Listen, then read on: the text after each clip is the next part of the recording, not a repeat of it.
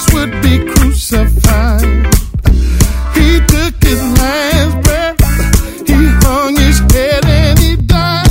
They took my Savior down from off that rugged cross. They laid him in a tomb, it seemed all hope was truly lost. But the third day came along and brought the rhythm of life. The stone rolled away, an angel proudly proclaimed, He lives,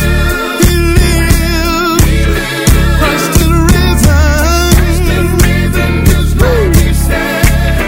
Our Lord and Savior's no longer dead. Hey, rejoice and celebrate, hey.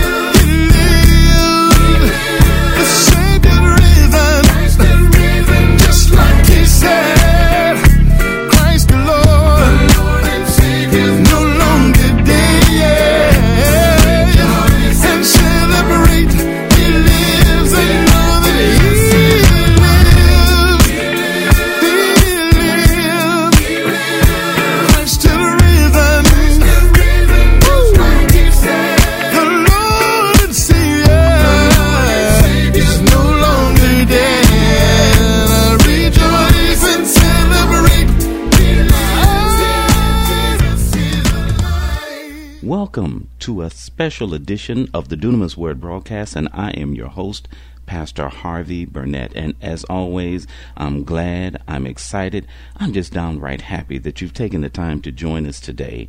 Listen, the Dunamis Word can be reached online at www.bethelburnett, that's all one word, BethelBurnett.blogspot.com.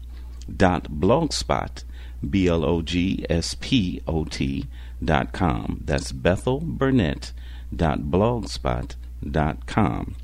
You can also call us at 800-730-2990. That's 800-730-2990 with any questions, concerns, or prayer requests that you may have.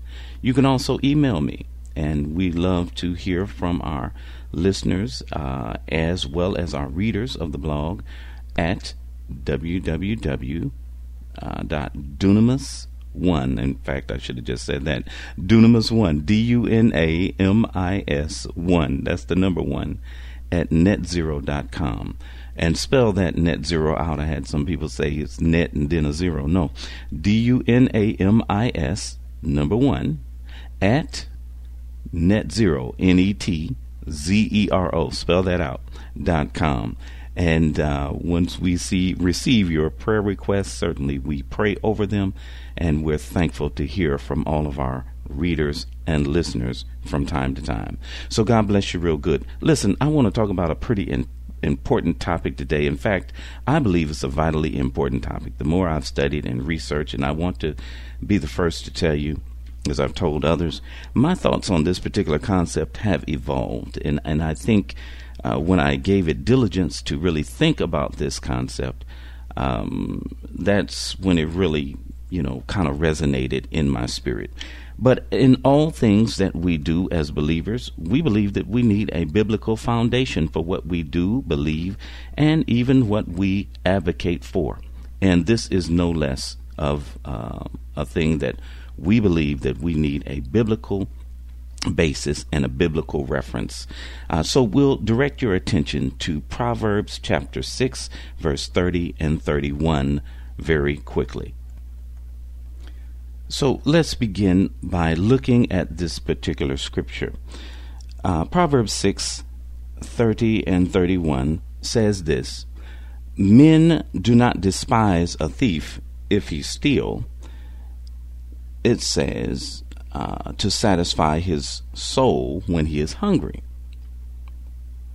But if he be found, he shall restore sevenfold.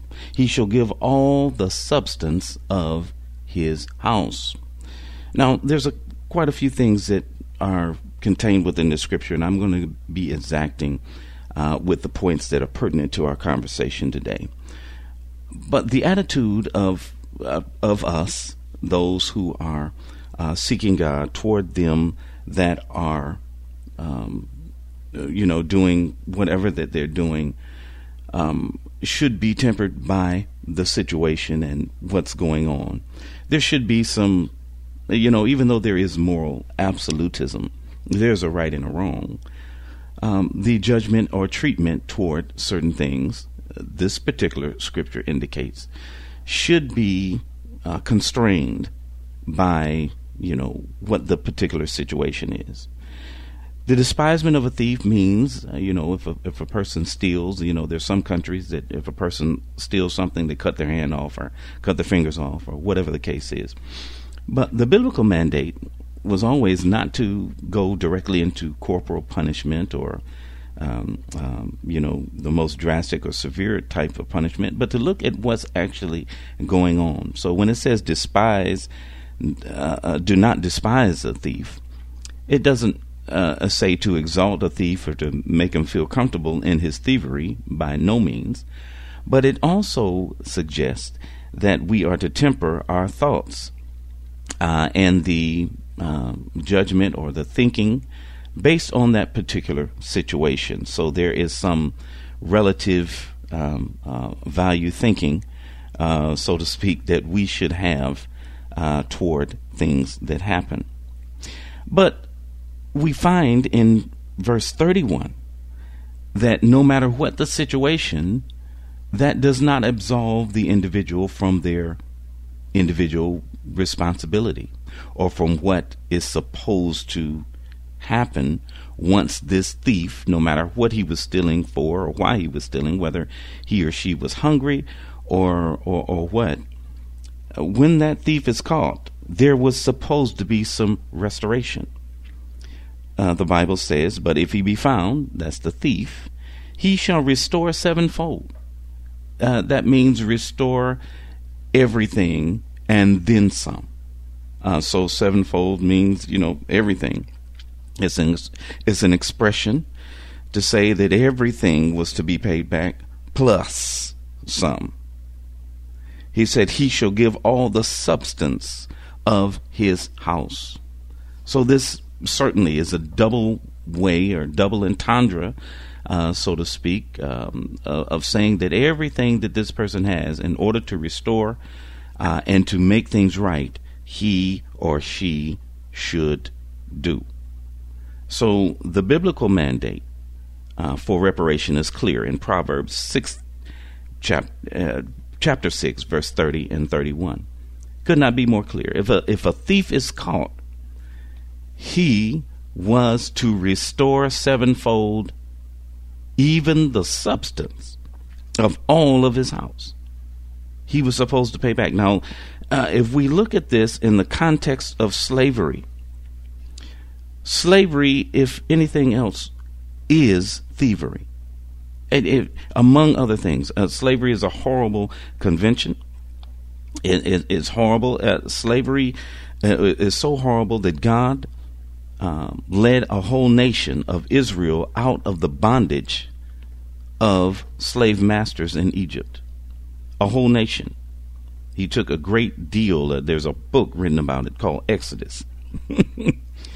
about what God thought. And I hear these critics talking about, oh, the Bible doesn't say this, that. Well, God led a whole nation of people out of slavery, out of bondage. Jesus comes back and he says, I am come to set at liberty them that are, captive, those that are held bound. He's come to set people free. And we can go into all of that. But slavery, if anything, slavery is thievery. And the biblical mandate for thievery, for the thief to do, is to restore that which he has taken sevenfold, even if it takes everything that he has in order to do it. I don't see any other biblical justification for any other or alternate thought if one believes in the Bible. Now, we have a lot of people that run around talking about they believe in the Bible and they're God first, God and country. They talk all these cliches, but do you really believe the Bible? This is the question that I have for many of my fellow conservative friends, and I'm certainly a black conservative and proud of that fact.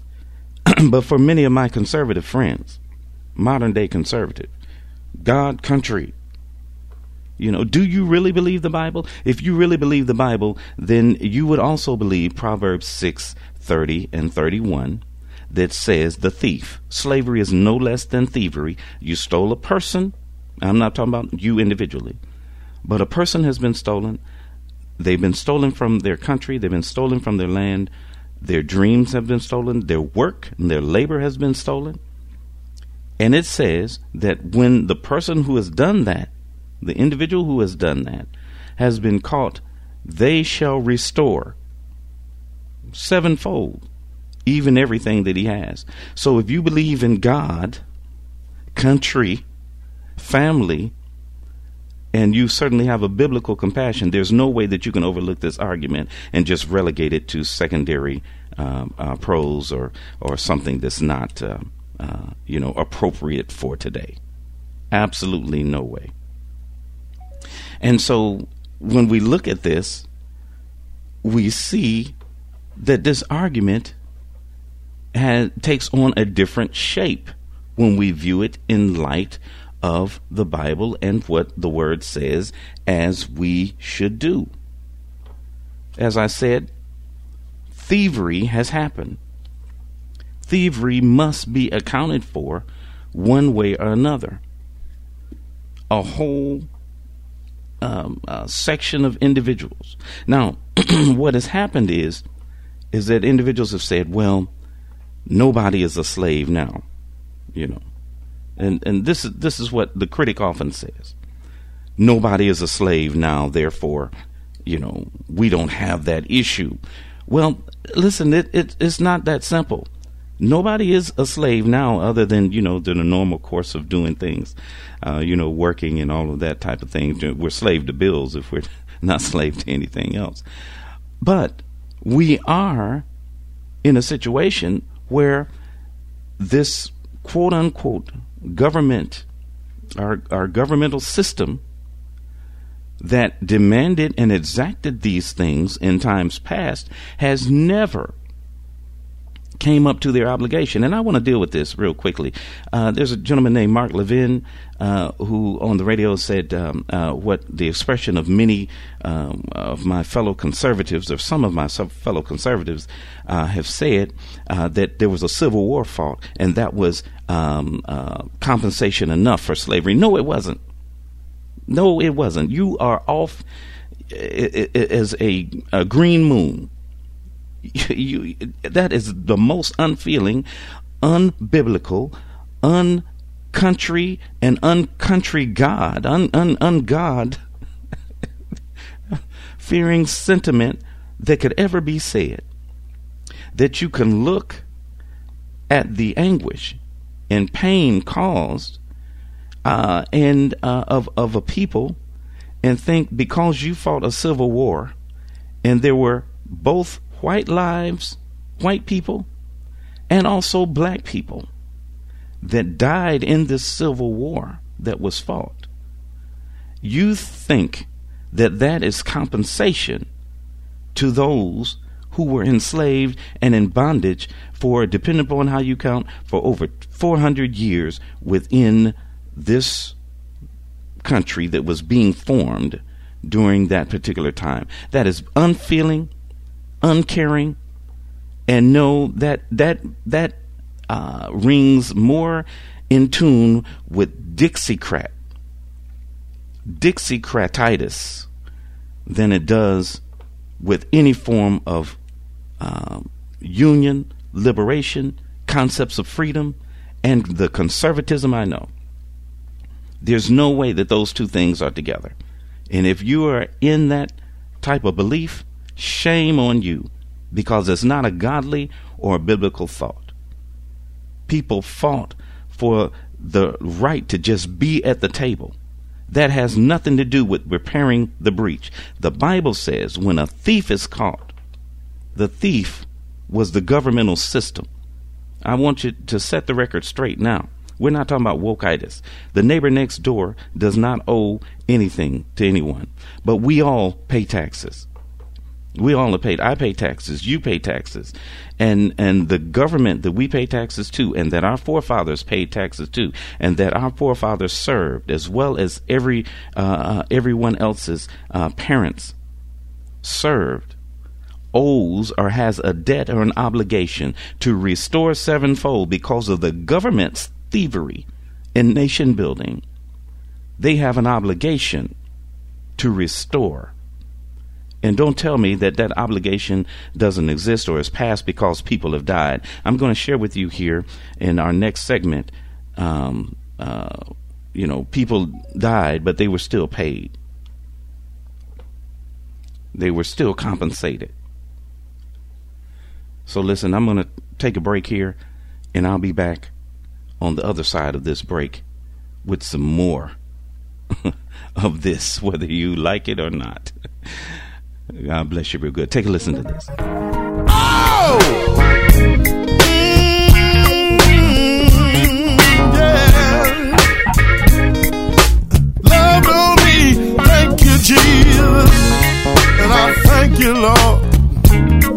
Baby dove, coconut, can you help me out? Hey, yeah.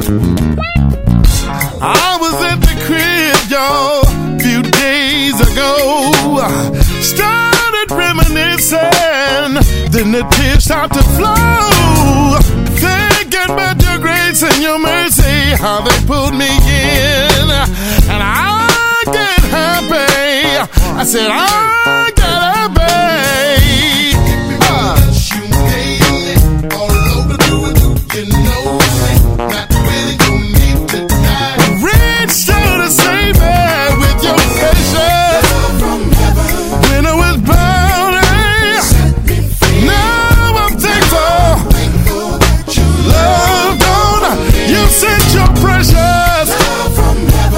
And I was bound in, and now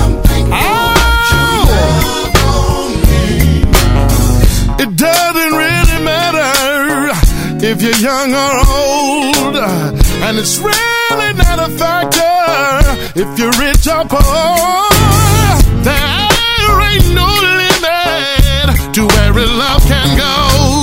It reaches the highest high and the lowest low. Since you took me all of that you made me all over you know not really gonna need to die to reach out and save us. You sent your precious from heaven when I was bounded. Now I'm thankful that you loved on everybody say yeah. When I was bounded, set me. I know that you love. Say it again. When I was bound, oh now I can't go back. Yeah. Oh, see. Now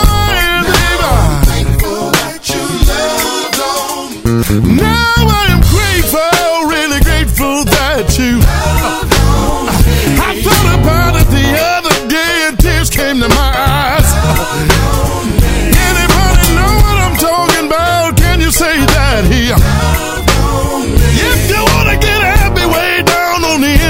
say that and I'm so happy because I know it. All the brothers that know that it's real, can I hear you say that it? All the sisters that know that it's good, let me hear you say, He loved on me. Break it down, let me hear you say, take me from the dust you made. Overdo it, you know. Say yeah. If anybody know what I'm talking about, let me hear you say,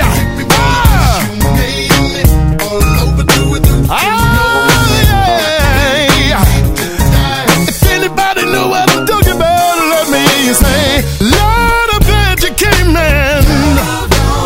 In the morning when you wake up, you really need to say that you're glad that He. Oh, yeah. Put your hands together one time and say it down. As I was saying in the previous segment, for an individual to say, and dealing with the Civil War effort, thank God for emancipation. Thank God for President Lincoln and what he did by signing the Emancipation Proclamation. And there's a very controversial type thing, but nevertheless, it had to begin somewhere, and thank God that it began there. But there was more to situations than just that.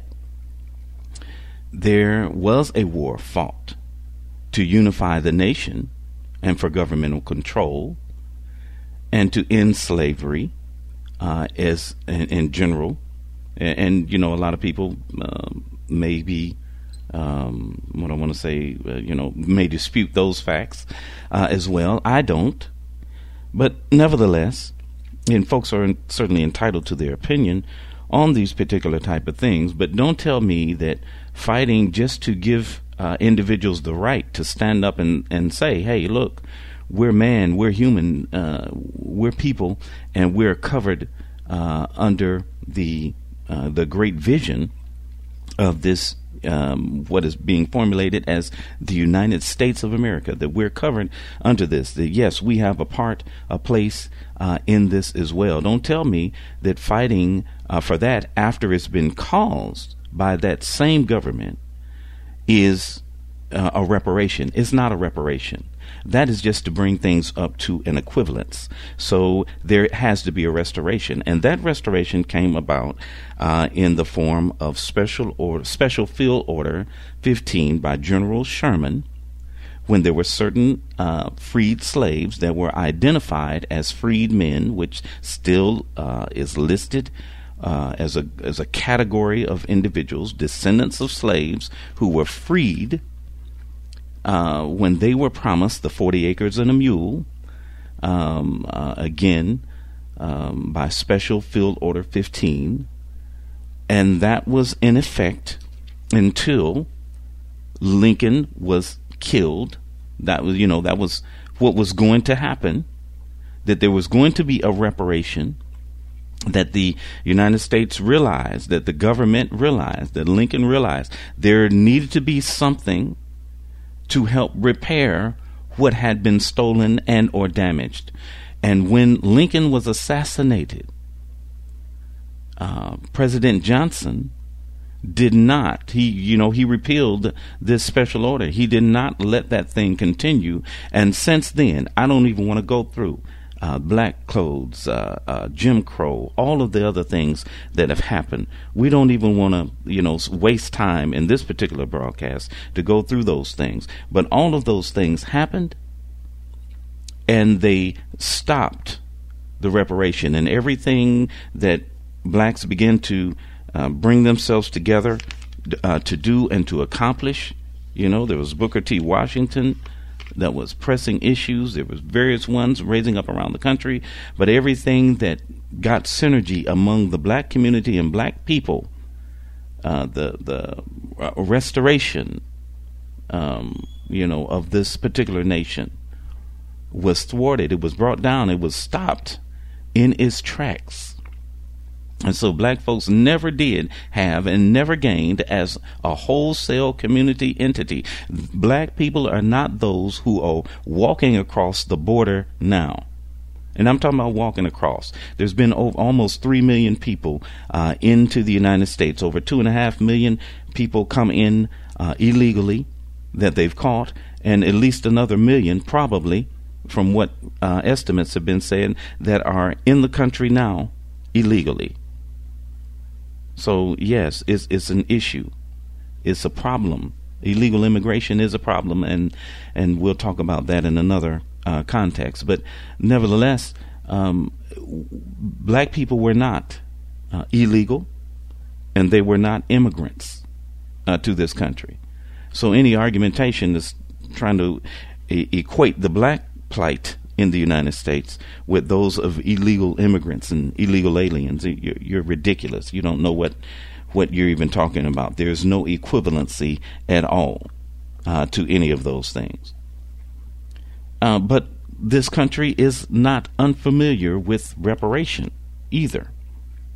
And we've got to understand and know that this country is not unfamiliar with reparation. And I'm going to talk about a few things here that will, affirm that fact. Life comes at you fast. Are you ready? We are the professionals of Dunamis Insurance and Business Services. For the best rate life, health, and disability insurance plans, and the most affordable fee structures for estate and business planning needs, we are the company of choice. For a quote or to confidentially discuss your situation, call us at 800-730-2990 or email us at dunamis1@netzero.com. Also, feel free to check out our website at dunamisinsurance.com. And remember, at Dunamis, we offer powerful solutions. So let's look at the reparation that America is familiar with. And I heard this gentleman, Mark Levin, as I said earlier, was just so unfeeling, unkind sentiment, saying that the Civil War was reparation enough. Nobody deserves reparation. He said that the Civil War was reparation, and said that is not only stupid, that's unfeeling, and that's unkind. It's not conservatism. And it is more in line with the Dixiecratitis. I wish I was in the land of cotton. Old times there are not forgotten. Look away. Crazy. Those are not sentiments that we want or that we embrace under any particular circumstance. The land of cotton, the land of cotton, it may be pretty, but the duties of the land of cotton, and that's what that song was about. Slavery. I wish I was in the land. No, that's that Dixiecratitis, and thank God that that's gone. Thank God it's dying. But America is not unfamiliar with reparations. Let's talk about reparations within America. What has happened? In 1891, there were 11 Italian Americans caught up in a hullabaloo. And I don't want to minimize this at all because it's very serious. But you can do the research on this. 1891, 11 Italian Americans caught up, grabbed by the community in which they lived and resided, and they were lynched. They were killed in 1891. They were killed. The reports at the time said that this was the worst lynching in American history. In fact, some modern reporters reported this was the worst lynching in American history. Now listen to this. Up until that particular time, there had been some recorded 400 lynchings of black people throughout the South and various places in the United States. But yet and still, these 11 Italian Americans were the worst case of lynching in American history. This shows the disdain for black people, period, and the disregard of their plight, their pain and suffering. Well, this is what happened. You know how long it took before they corrected this? Shortly, they come back with all kinds of apologies and all of this type of thing. But nevertheless, for these 11 Italian Americans that never should have been lynched, never should have experienced any horror or nightmare that over 400 black individuals and families had suffered prior to this. None of them should have ever had to go through this. But it took them 1 year. It took the United States 1 year to repair and address the financial aspect and to do what's called make a reparation to these people. And you know what they did? In 1892, the very following year, the United States gave $25,000 to each one of those families of the people that they murdered. 25,000. You know what that is at today's rate? If we go back and use the inflationary rate, you know what $25,000 equivalent would be to each one of those families today? That would be about $809,000 to each family, and that's just up to 2020, based on an inflationary rate of 2.69%, which that has been the average from 1891 until current times, 2020. And it's even more than that now, because, we've got this Biden inflation going on. But nevertheless, $809,000 equivalents, $25,000 in reparations paid after 1 year. 1 year. You know what the total set aside would be in today's dollars for that? It would be an equivalent of $8,902,674 for those individuals. $8 million. That's how much the reparation would be. Okay. So we see 1891. Slavery happened before that, didn't it? I think so. But let's keep on going. During World War II, there was another incident in which Japanese Americans were interred in camps because they thought, because America bombed Hiroshima and was, in the fight with the Japanese. Well, they hadn't bombed Hiroshima at that particular point yet. But nevertheless, because they were in a fight against the Japanese, they thought that the Japanese were going to rise up against America internally and undermine the government in some way. So they took about 120,000 Japanese Americans and also Japanese immigrants, and for 3 years they interred them from 1942 to 1945 under the inspiration or the direction of Franklin Delano Roosevelt, and they put these people in various camps, got them away, took them out of their homes, took them away from their families, and they incarcerated them. They did not have them do any slave labor. They paid them wages for what they did. They had some, because they had to have order in these camps, so they paid some $19 a day, various types of things like that. The money. They were not looking for them to make a profit, certainly, but they paid them for their service and work while they were in these camps. They fed them, they housed them, they clothed them, and different things like that, because they were there for 3 years. After the war was over, about 3 to 6 months later, most of those camps were closed, and this was part of the civil, later on, what became the Civil Liberties Act in 1988. Former President Ronald Wilson Reagan, conservative extraordinaire, looked at these Japanese individuals and said that they deserve to be restored for what they've experienced. And their restoration was about $20,000 apiece for those who had survived, or for those that were currently living. There was an allocation set aside of about $1.25 billion under the Civil Liberties Act. That $20,000 reparation that was given to these individuals in today's dollars will be the equivalent of about $43,801 for survivors who were in a camp for 3 years, who did not labor, who did not have their work stolen from them, but they were relocated, they were housed, they were fed, they were given money for salary and all of that type of thing. They were there and they were compensated today's equivalent of $43,801, a total package of $273 billion in today's equivalent.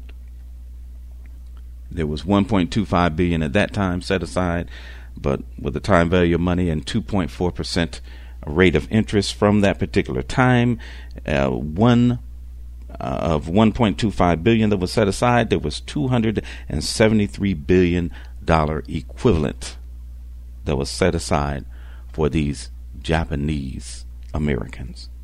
Should they have been compensated? Yes, they should. They should not have had to suffer or endure the things that they did. They should not have had to go through those type of things. Should the Italian Americans, those 11 families, should they have been compensated? Yes, I believe they should. It was only right to address a grievance. It's only right to do the right thing by people. So yes, these things should have happened. So we got to look at it. There is a right, and then there is a wrong. Should blacks be compensated because their ancestors were never compensated or adequately addressed? Things were never set right by this government? Yes, they should. Yes, the descendants should. As much as possible as it is to make it right. Well, you get into all kinds of things. People don't want to give black people money, but it's the founders, it's the black individuals, their families that help build nearly everything that exists today, including many of our major cities, our capitals, all of this type of thing. And yet and still, there's a dissension. We're going to talk about another one here. I'm going to take another little break. I'll be back, and we're going to close this program out. But I'm going to talk about one more reparation that America certainly endorses. America is certainly for. But let's see, let's talk about that, and let's see if we can really kind of set this record straight here. All right. I sure would like it if everybody would sing this song with me. It's real simple. Matter of fact, go get all your kids. You can put on some comfortable shoes if you want to. Because you might want to dance, I don't know. But we're going to sing about his love. Because his love is a wonder. Kenyon, sing! What you saying now? When we lie down and when we wake up, like the sun, so nice and warm. In times of storm. Can y'all hear me?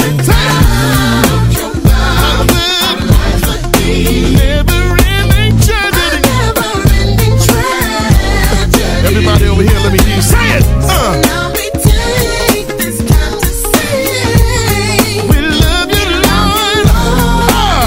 everywhere. I'm so thankful for your love. I'm so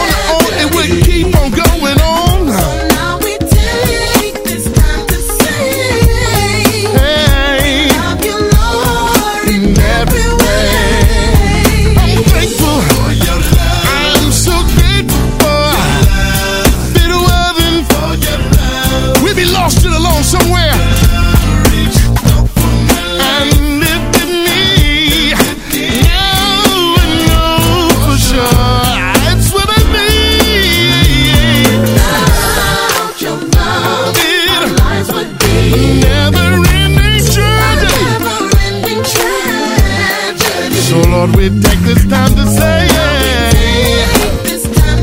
we are Lord in every way. I'm thankful. I am so grateful for. If it wasn't, where would we be? Step in my life and set me free.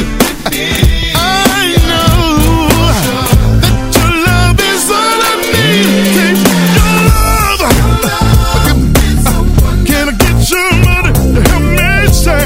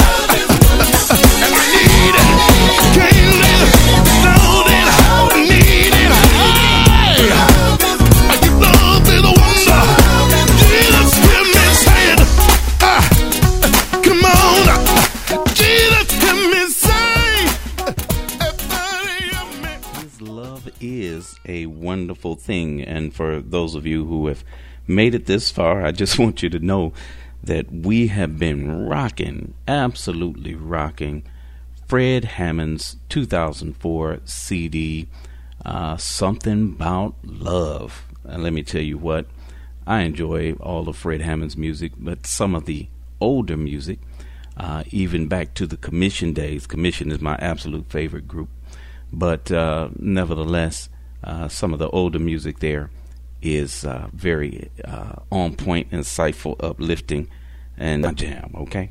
So we won't, don't you worry yourself about that, but we have just absolutely enjoyed that. Something About Love. That CD was filled with a number of great hits, but Your Love is a Wonder is right up there with them.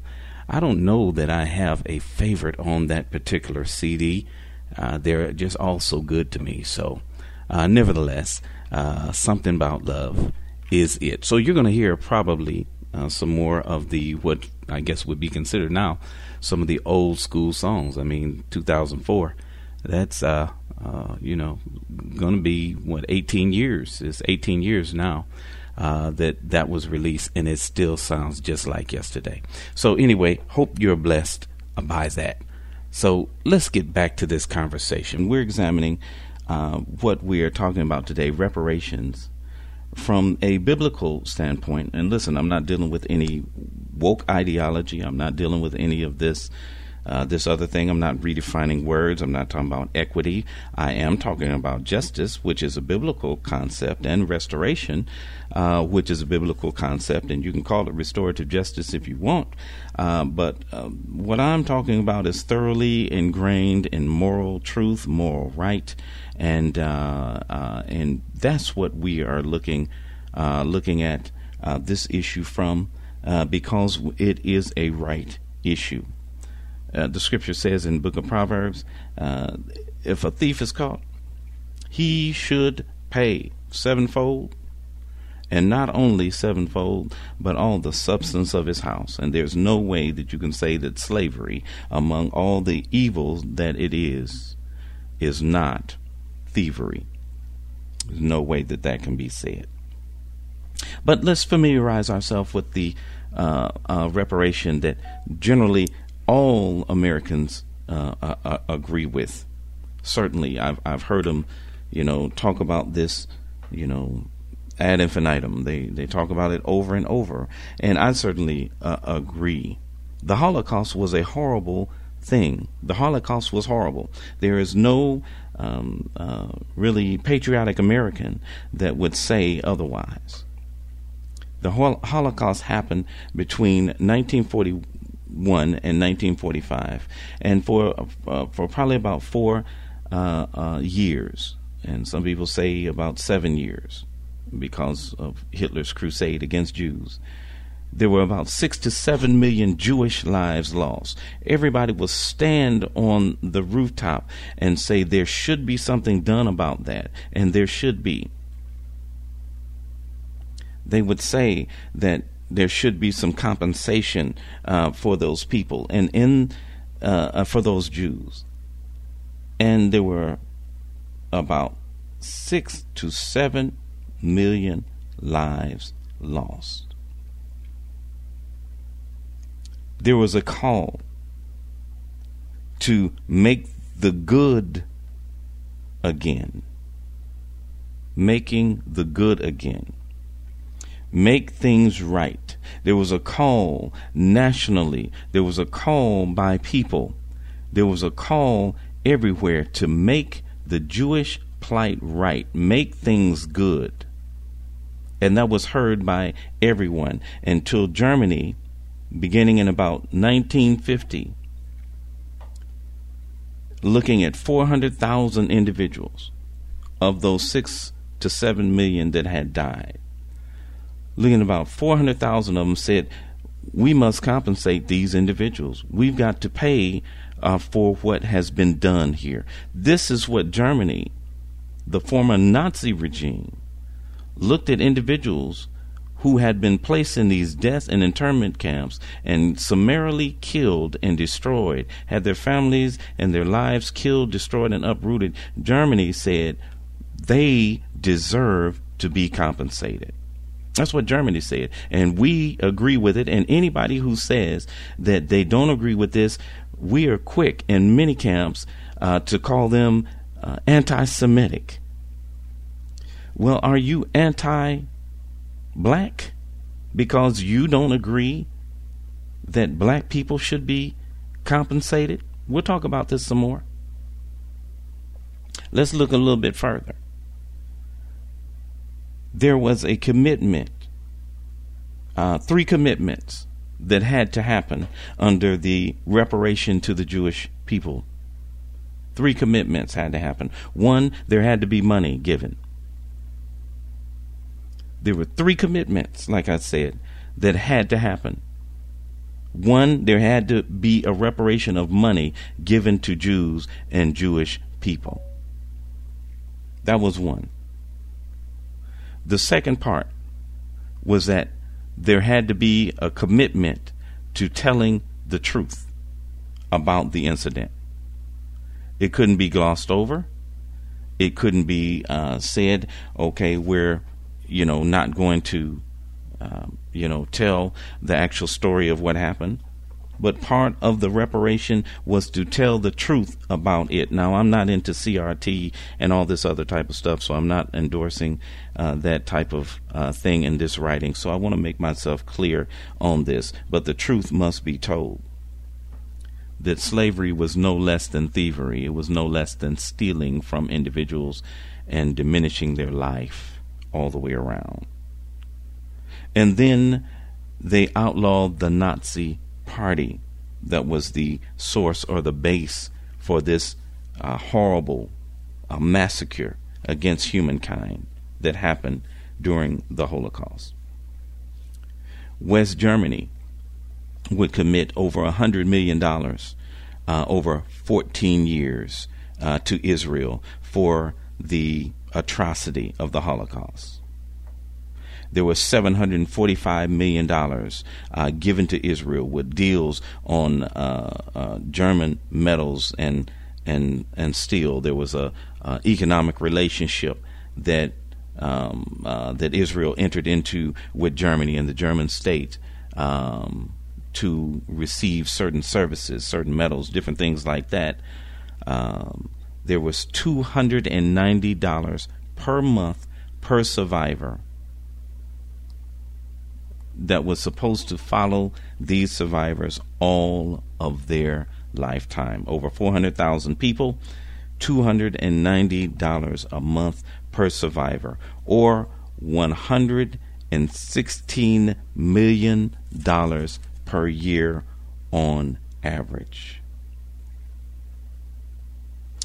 Most recently, because of COVID, there was additional money that was set aside or given to those who had survived the Holocaust. There was a estimated $662 million just set aside just to serve Holocaust survivors, with COVID and what was going on, and to help them be more stable and to supply their needs as well as take care of the health because of this dreaded pandemic.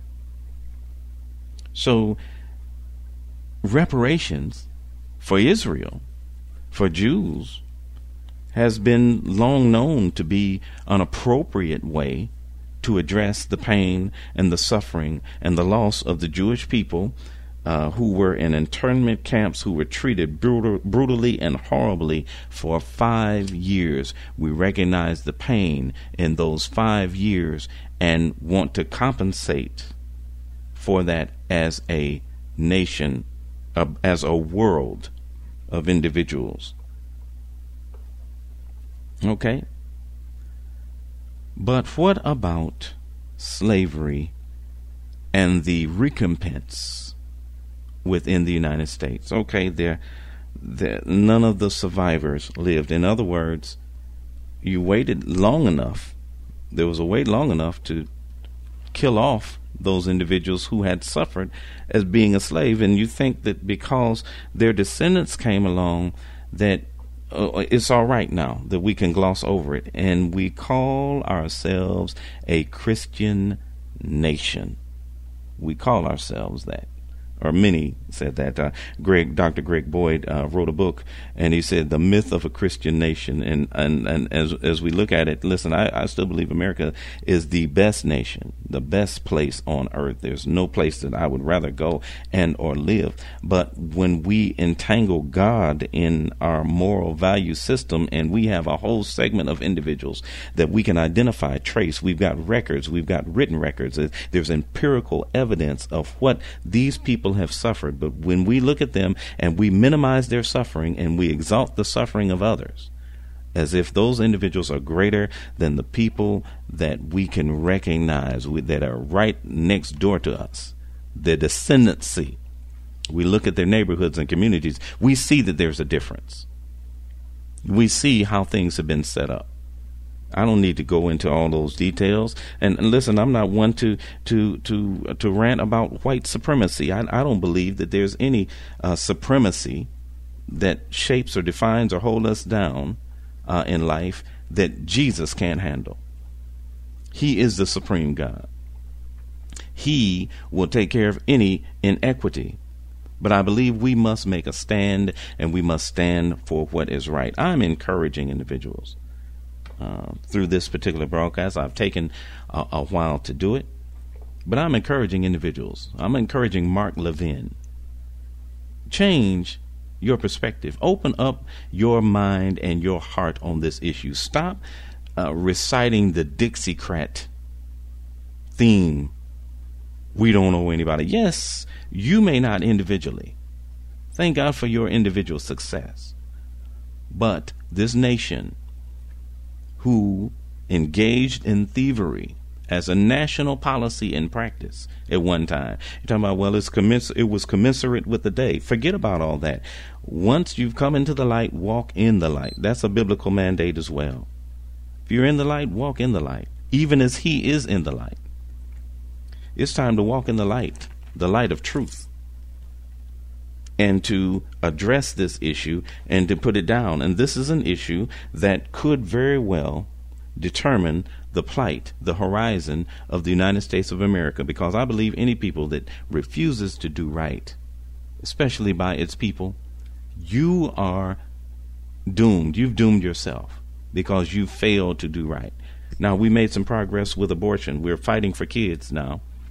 And that thing, I've never seen so many people wanting to line up and kill kids and claim that it's women's health care. That's not women's health care to kill a child, not in most circumstances and situations. That has nothing to do, taking somebody else's life has nothing to do with your life unless your life is immediately threatened as a result. And I understand those arguments, and I'm not even going into that. But the fact of the matter is, we can recognize what's right in so many things, but when it comes down to the results of race-based slavery, the results that we're seeing, the things that were poured on top of that, when reconstruction was brought to an end because of bad policy, when Black Wall Street failed. I mean, all of these things, we can go through these things, these historical patterns and horrible twists that happen in the United States, and we become so unfeeling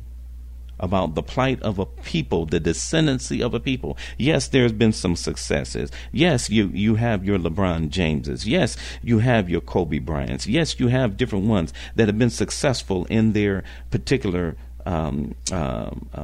employment or the pursuits. You have black exceptionalism that has happened by far and large, and nobody is downing that. That's why I don't believe in the overarching premise that white supremacy is strong enough to hold us down. I don't believe that.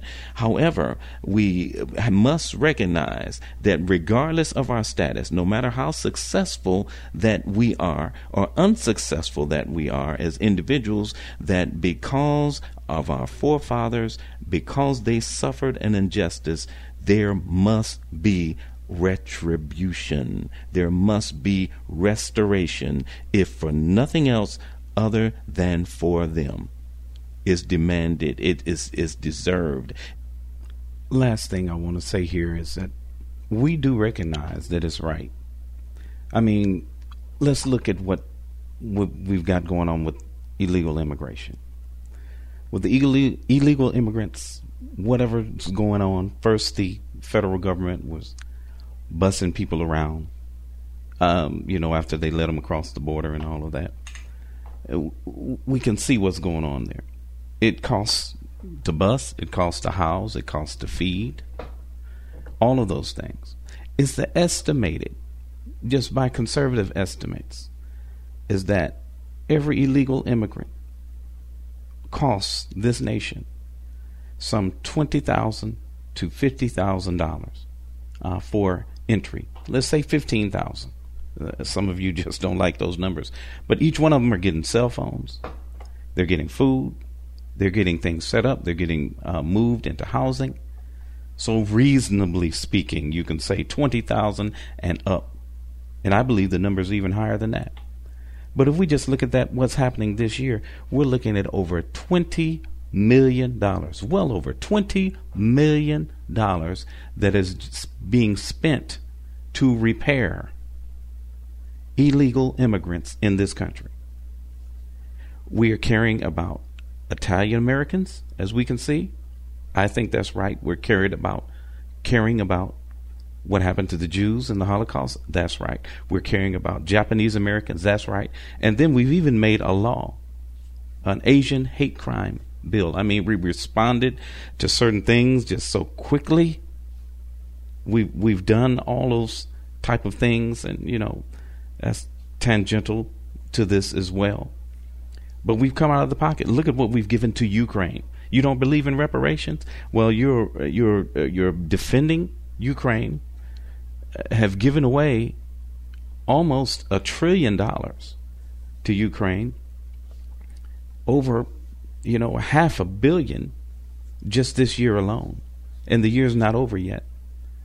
And you're saying that that's vital, that's important to our national security.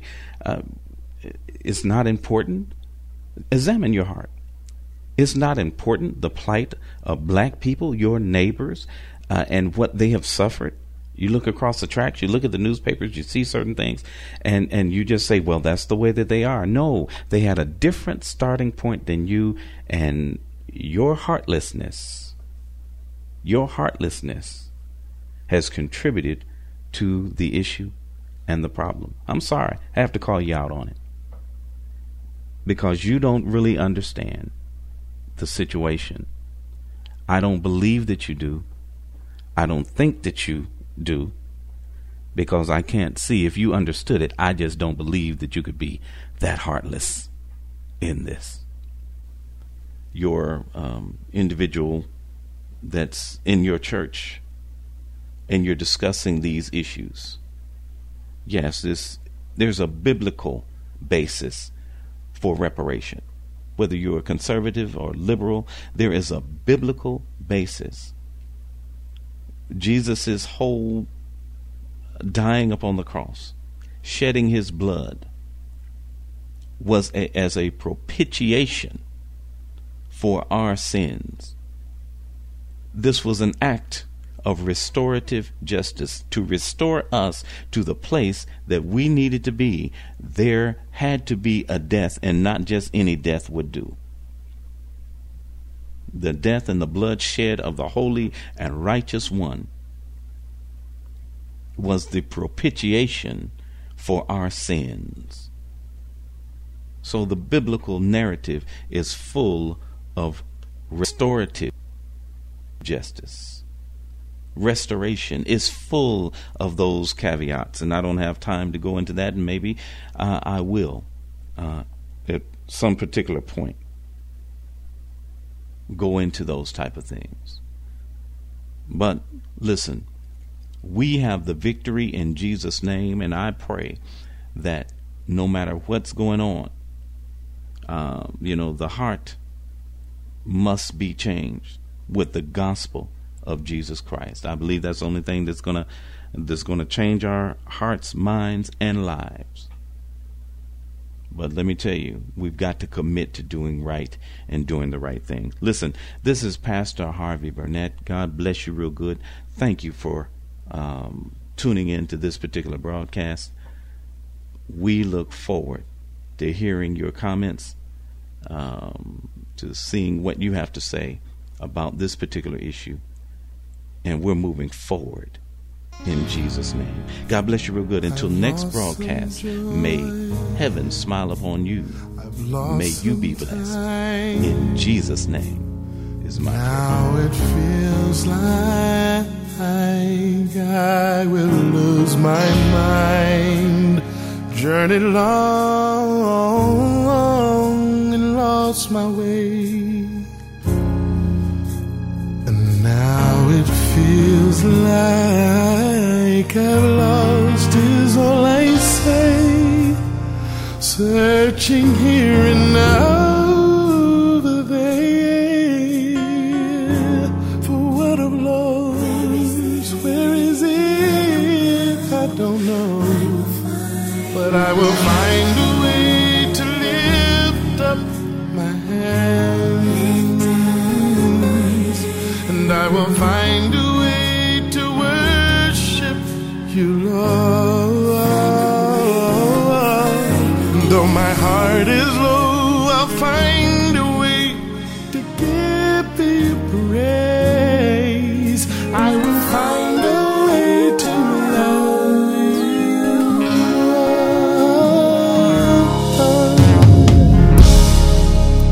I've lost so much down through the years.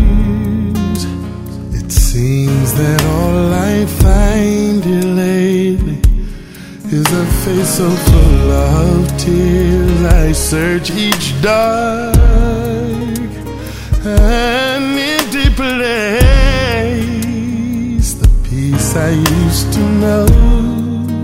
Somehow I have misplaced, searching here and over there for the things I've lost. I don't have them anymore, but I will find a way to lift up my hands. I will find a way to worship you, Lord.